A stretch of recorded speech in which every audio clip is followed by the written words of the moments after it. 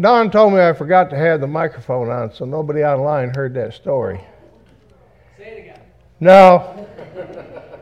Kelly might be online. I don't want to get killed.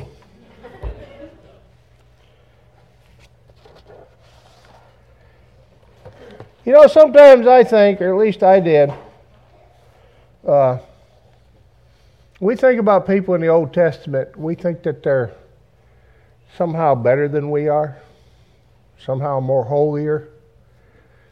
I know as a kid in my mother's Bible, it had pictures of the Old Testament people, and they all had a halo around them. But you know, they got the same problems we had. They were the same broken people that we are. And they weren't no better than us. But God had His hand on them. And He's got His hand on you. Whether you believe it or not, if you're here today and you're online watching today, God has His hand on you. And you just got to let God lead, guide, and direct you with that hand. We all have our problems. We all have our worries. We all have our struggles. But through God's guidance, we'll get through them. I know I have, and I was not a good person before I came to Jesus. We're in Exodus chapter 3 with Moses. He's tending the flock of Jethro, his father-in-law. This wasn't a good job. He's stuck out there in the wilderness with a bunch of stinky sheep. I don't know if you guys ever been around sheep. I used to have to raise sheep when I was a kid, and I didn't like them. My good Irish grandmother loved leg of lamb, but I sure didn't like raising it for her. Because they're the hard-headed, stinkingest creatures that God ever put breath in. An angel of the Lord appeared to him in a flame from the midst of a bush. So he looked, and behold, the bush was burning with fire, but the bush was not consumed. Then Moses said, I will now turn aside and see this great sight, why the bush does not burn. And as he got closer to the bush, God called out to him from the midst of it and said, Moses, Moses. And he said, Here I am. Do not draw near this place. Take your sandals from your feet, for the place where you stand is holy ground. Moreover, he said, I am the God of your father, the God of Abraham, the God of Isaac, and the God of Jacob. And Moses hid his face, for he's afraid to look upon God. Well, that was Moses' first mistake. See, don't ever be afraid to look upon God. Don't ever be afraid to seek His face in everything that you do, because that's the only way we're going to have a relationship with God. It's the only way we're going to have a relationship with Jesus Christ. If we seek His face every day. Now, God's going to use a lot of things to get your attention. He used a bush that was on fire that wasn't burning up for Moses. He's going to use a lot of troubles in your life to get your attention. And He's used a lot of troubles in my life. He's used a lot of good things in my life. But He's going to use whatever He can to get your attention, including knocking you in the head if you need it. See, our God is alive. And He loves us. And He wants to be with us every minute of every day.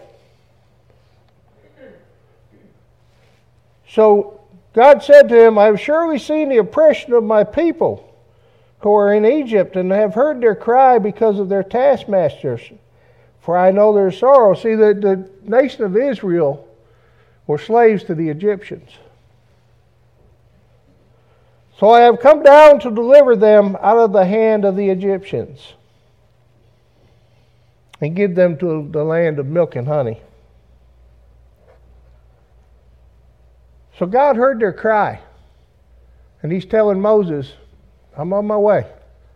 I'm going to take care of that. And I'm sure Moses was like, come on down. They in control of some bad folks. They getting beat on. They getting worked to death. Come on down. Let's take care of this thing, And I would probably be the same way. Yeah, you go. Let's go, God. You go. But God says to Moses, come now, therefore, and I will send you to Pharaoh, that you may bring my people, the children of Israel, out of Egypt.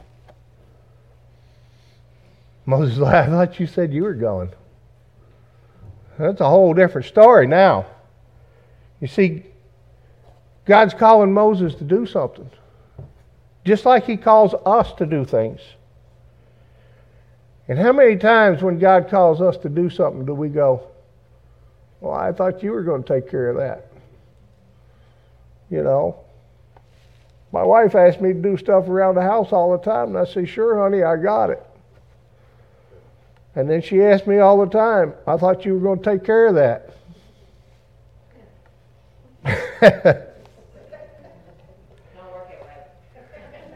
So Moses said, send me, who am I? Which translates into Moses thinks, I'm just a nobody. I'm just a sheep herder. What am I going to do? You ain't a nobody. You're not a nobody. No, Moses wasn't a nobody. I'm not a nobody. You're not a nobody. You people online, you're not nobodies. We're born again children of God, which is the greatest thing that we could possibly be ever. We have the Holy Spirit that indwells us. We're not a nobody, we are somebody because of what Jesus Christ did for us on the cross. So don't ever think that way. Because see, God wants, we're all ordinary people.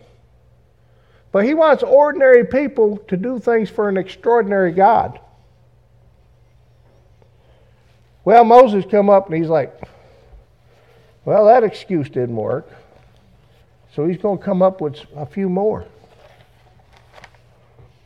So he goes on. God tells him, you ain't nobody. Then Moses says, well, who do I tell him that sent me? God says, you tell him I did. I am the God of your father. I am the God of Abraham, Jacob, and Isaac. Moses is like, what if they don't believe me? So God says, and this is just part of the story. I heard this story when I was a little kid, and I've always remembered. It's my favorite part of this story. So the Lord said to him, what is in your hand? And he said, a rod. It's a stick. Because like I told you, sheep are hard-headed. Sometimes you got to whack them. So you got to have a stick. You ever see the depictions of Mary had a little lamb? She's got a stick in her hand. And the little Bo Peep, she's got a stick in her hand. So I mean, that's not being mean. Sheep got to get whacked every now and then. So God said to him, cast it on the ground. So he cast it on the ground, and it became a serpent, and Moses booked. I'm gone. Because this stick's probably about 8 foot long. And he dropped it on the ground, it turned into a snake, and Moses, the Bible says Moses fled. I have seen grown men run from an 8-foot black snake before. Because I have turned around to make sure that they weren't going to beat me. So if you figure there's an 8-foot snake on the ground, I probably would have run too. Now it's easy for me to read this and say, come on, Moses, where was your faith, brother? You're talking to God Almighty, the creator of the universe, the God that created us and everything, created them sheep, created the ground you stand on. Why are you running from an 8-foot snake? I'd like to be able to stand and say, I would say that to Moses, but it would probably be as I was running away too. And the Lord said to Moses, get back here. Reach out your hand and take it by the tail. Now, I don't know about you, but as far as I know, I ain't never touched a snake, and I don't ever plan on touching one. But Moses picked it up, and it turned into a rod again. That they may believe that the Lord God of your fathers, the God of Abraham, the God of Isaac, and the God of Jacob has appeared to you. Well, that's a pretty good trick right there. And he says, furthermore, he says, take your hand and put it in your coat. So Moses puts his hand in his coat. God said, pull it out. He pulled it out, he's leprous. There was a death sentence. He would have to go around, he had leprosy, he would have to go around shouting, unclean, unclean, stay away. And if the bush didn't get his attention, and the snake didn't get his attention, then surely to God, looking at his own death certificate on his hand would get your attention. And God said, put it back in your coat again. Now, the Bible doesn't say what Moses said. But he put it back in his coat and he pulled it out and it was clean. No more leprosy. So now, he's got two signs to show people so that they will believe him. You would think, what if this was us? What if this was one of us? Would we say, I'm out of here, sheep. I'll see you later. Let's go, God. Let's get it. Not Moses. He still had some more excuses. They don't talk good, he says. Well, actually, the Bible says, O my Lord, I am not eloquent, neither before nor since you have spoken to your servant. But I am slow of speech and slow of tongue.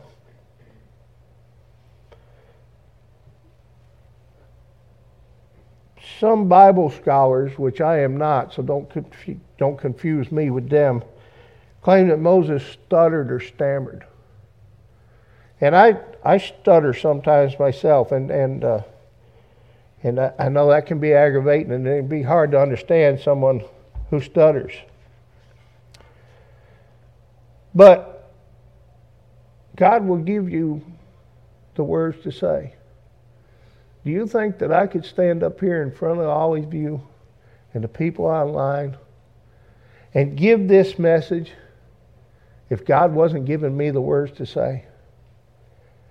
You guys know me. I'm not that smart. You know I don't talk good.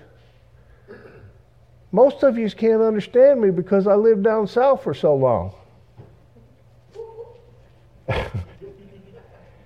But when you follow the will of the Father, when you follow the will of God, you got to remember, you have the Holy Spirit indwelling you.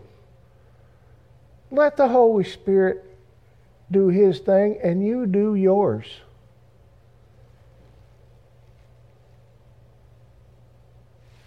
That's it. Let the Holy Spirit fill you and do what it is that He wants you to do. Be obedient to God. You must be obedient to God in all things.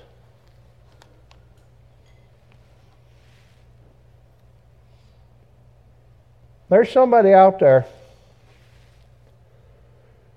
waiting to hear about the love of Christ from you. You specifically. Maybe family, maybe friends, maybe co-workers. Might be a total stranger on the street.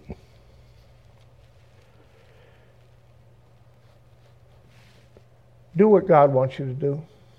I encourage you. Pray for your past to cross that someone. You know, I prayed for years for Kelly's mom. I never stopped. Me and Sharon, neither one. And she got saved about 3 weeks ago. And you got to remember, God's time is different from our time. Jesus' time is different than our time. But Jesus is right here, right now, with us. And I hope that I'm bringing Him glory and honor. Do what God wants you to do. And He will bless you, just as He blessed Moses. Now, some of you might remember when Jason did a series on 2 Timothy, and he had me and David and Ron speak. It's when we threw Ron underneath the bus and let him go first, didn't we? Yeah, he wasn't in the planning meeting, so we said, Ron, go first. But you know, Ron said something, and after we had after it was all said and done, we had another meeting. And Ron said something in that meeting that really struck my heart. And I love Brother Ron to death, and this is one of the reasons why. He's the most honest man I've ever met. Well, not the most honest, but I mean, he's honest. Now, I'm not saying that he's honest. I got to get out of this one. Thank goodness he's not here. Ron sat in the chair and he looked at Jason and he said, I don't like to do it. I don't want to do it. Talking about coming up here and speaking. He said, but the answer will always be yes. Don't like it, don't want to do it, but the answer will always be yes. So you say yes to God too.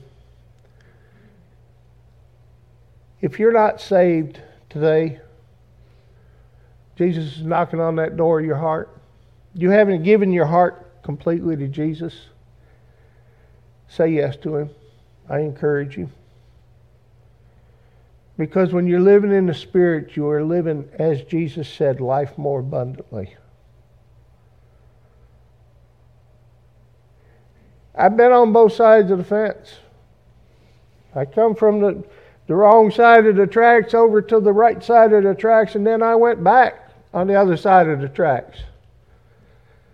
I've lived a miserable existence, and I'm living a glorious existence now because of what Jesus Christ has done for me. So if you're not saved today, please accept Christ. And it's very easy to do. All you have to do is pray to Him. So I didn't have a question at the start, but I got one at the end. What's your burning bush? What's God trying to get your attention with? What's He using? Let us pray. Holy Father in heaven, I know this is a short message, but I believe that this is the message that you would have me to give. I thank you and I praise you for this church, Lord, this group of believers. And I pray, Lord, that our numbers will be added to today. That people will come to Christ and say, forgive me, Jesus. Forgive me, Lord, for what I have done. I accept your blood. I accept your sacrifice. Father God in heaven, we all pray for our families. We all pray for our friends. Help us to pray. Help us to pray for even our enemies, as Jesus said to do. Thank you for this day, Father. Thank you for all that you've done for us. And I pray that I was able somehow or another to be the vessel to bring you glory and honor. In Jesus' name I pray. Amen.